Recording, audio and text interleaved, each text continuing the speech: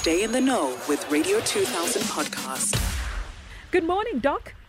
Good morning, darling. How are you? I am dark and lovely. Happy to have you on the radio. Oh, it's absolute pleasure.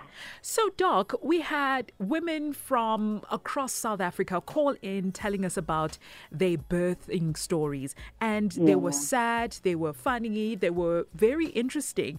Please tell us, what are some of the complications that come up when a woman is giving birth, both naturally as well as via C-section?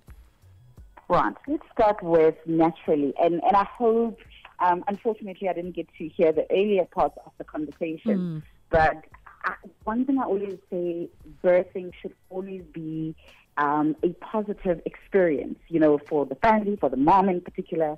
So when you're looking at the natural delivery, in terms of some of the complications, for the baby, one of the big things we often worry about, and that's why we monitor, is when baby gets tired. So baby can get tired, something we call fetal distress, and very often it'll call for an emergency cesarean section at that time. Sometimes, for whatever reason, if it doesn't happen early enough, those are some of the things that can actually have, long-term effects on baby and baby's functioning after delivery. Other things would include things like if baby is too big, for example, we can put things we call shoulder dystocia, which means baby is struggling to get the baby's shoulder out. And sometimes to a point where they may have something we call brachial plexus nerve injury, so the shoulder is actually injured. Those are some of the other things. In terms of mom, or maybe let's just finish with the baby, lacerations, baby could have some lacerations, particularly if we are using instruments to deliver a big baby, and we're using what we call forceps. Sometimes baby can get hurt from the forceps.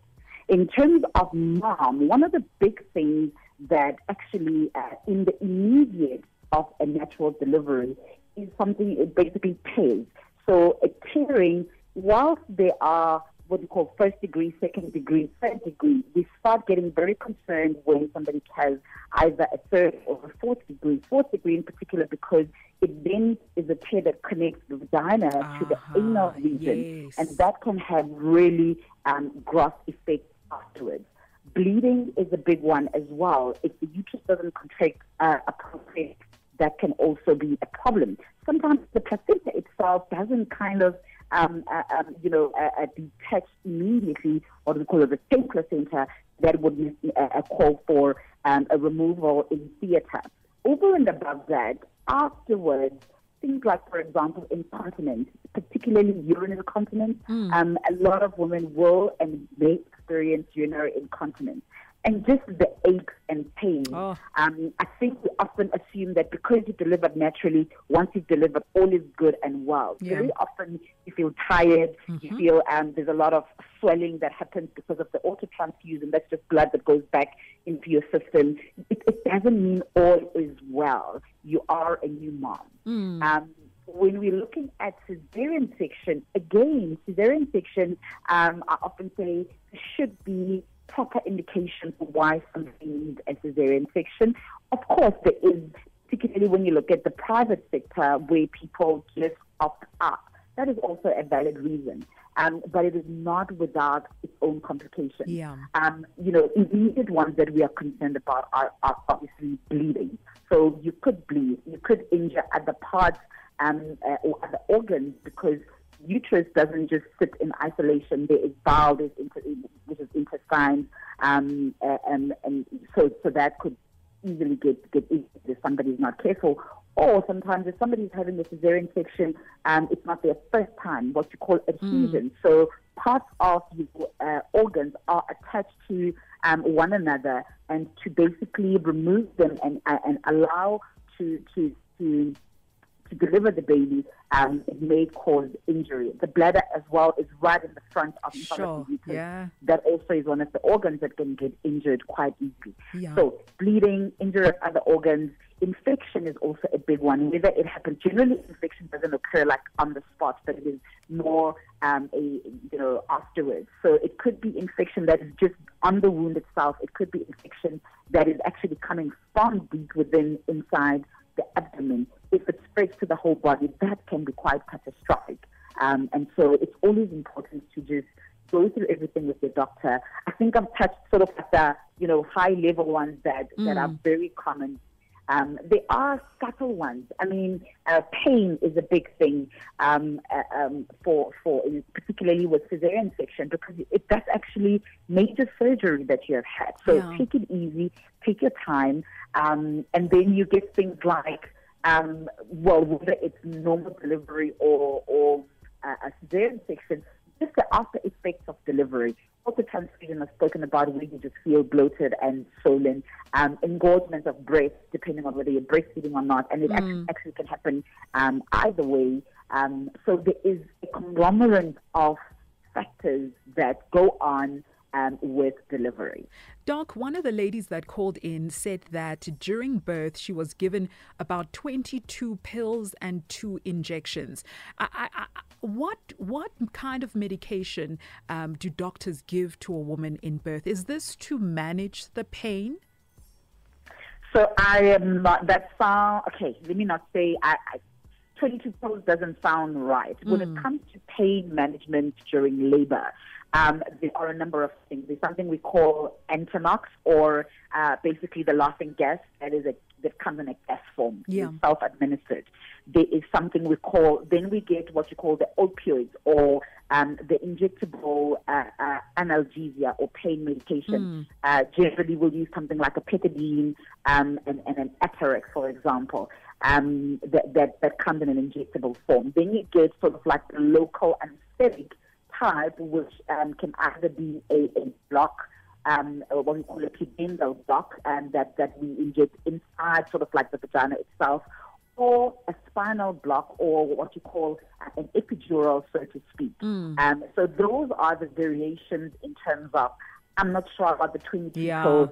Sometimes what can happen in terms of when we give somebody a pill is after delivery, we can give our tablets that we can give it, particularly in the anal region, that helps contract the uterus. We also can give something like a suppository pain medication, also in the perineal region.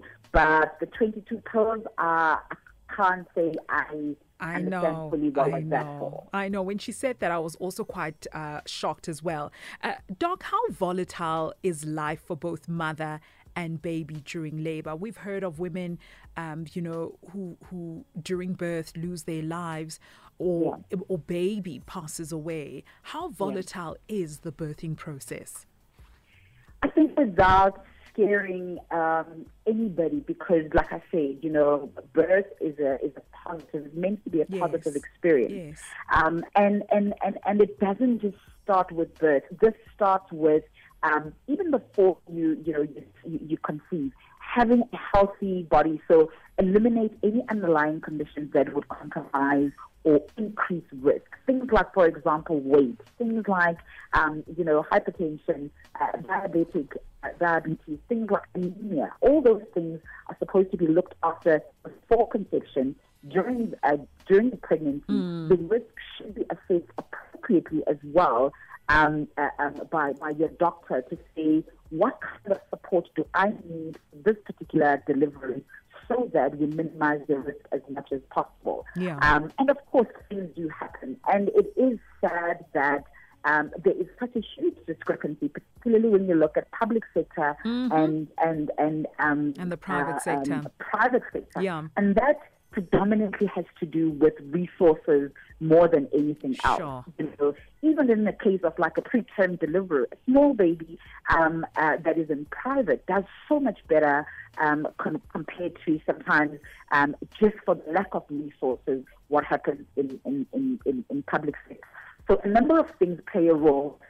It is, one, the responsibility of the person who's pregnant to look after yourself. It is the responsibility of the doctor to assess the risk appropriately, get the necessary support, and, also the level of care. Because, for example, in public sector, there's different tiers in terms of primary care. There are people who are low-risk delivery. They can deliver in a clinic. There are people who need a hospital. But there are also people who are high-risk, who need like a tertiary or quaternary hospital in terms of delivery. So assessing the risk is important. And then I think last but not least, the resource factor, I think still just is such a huge discrepancy, particularly in our country. Oh, my goodness, it's heartbreaking. Doc, I'm going to wrap it up right here. For those people that perhaps just found out that they're expecting a bundle of joy and would like you to hold their hand as, they walk towards motherhood, or those people that just want to, book an appointment with you to get a checkup, where do they get a hold of you? I am based at Morningside Mediclinic, which is corner of Rivonia and Hill Road in Sandton.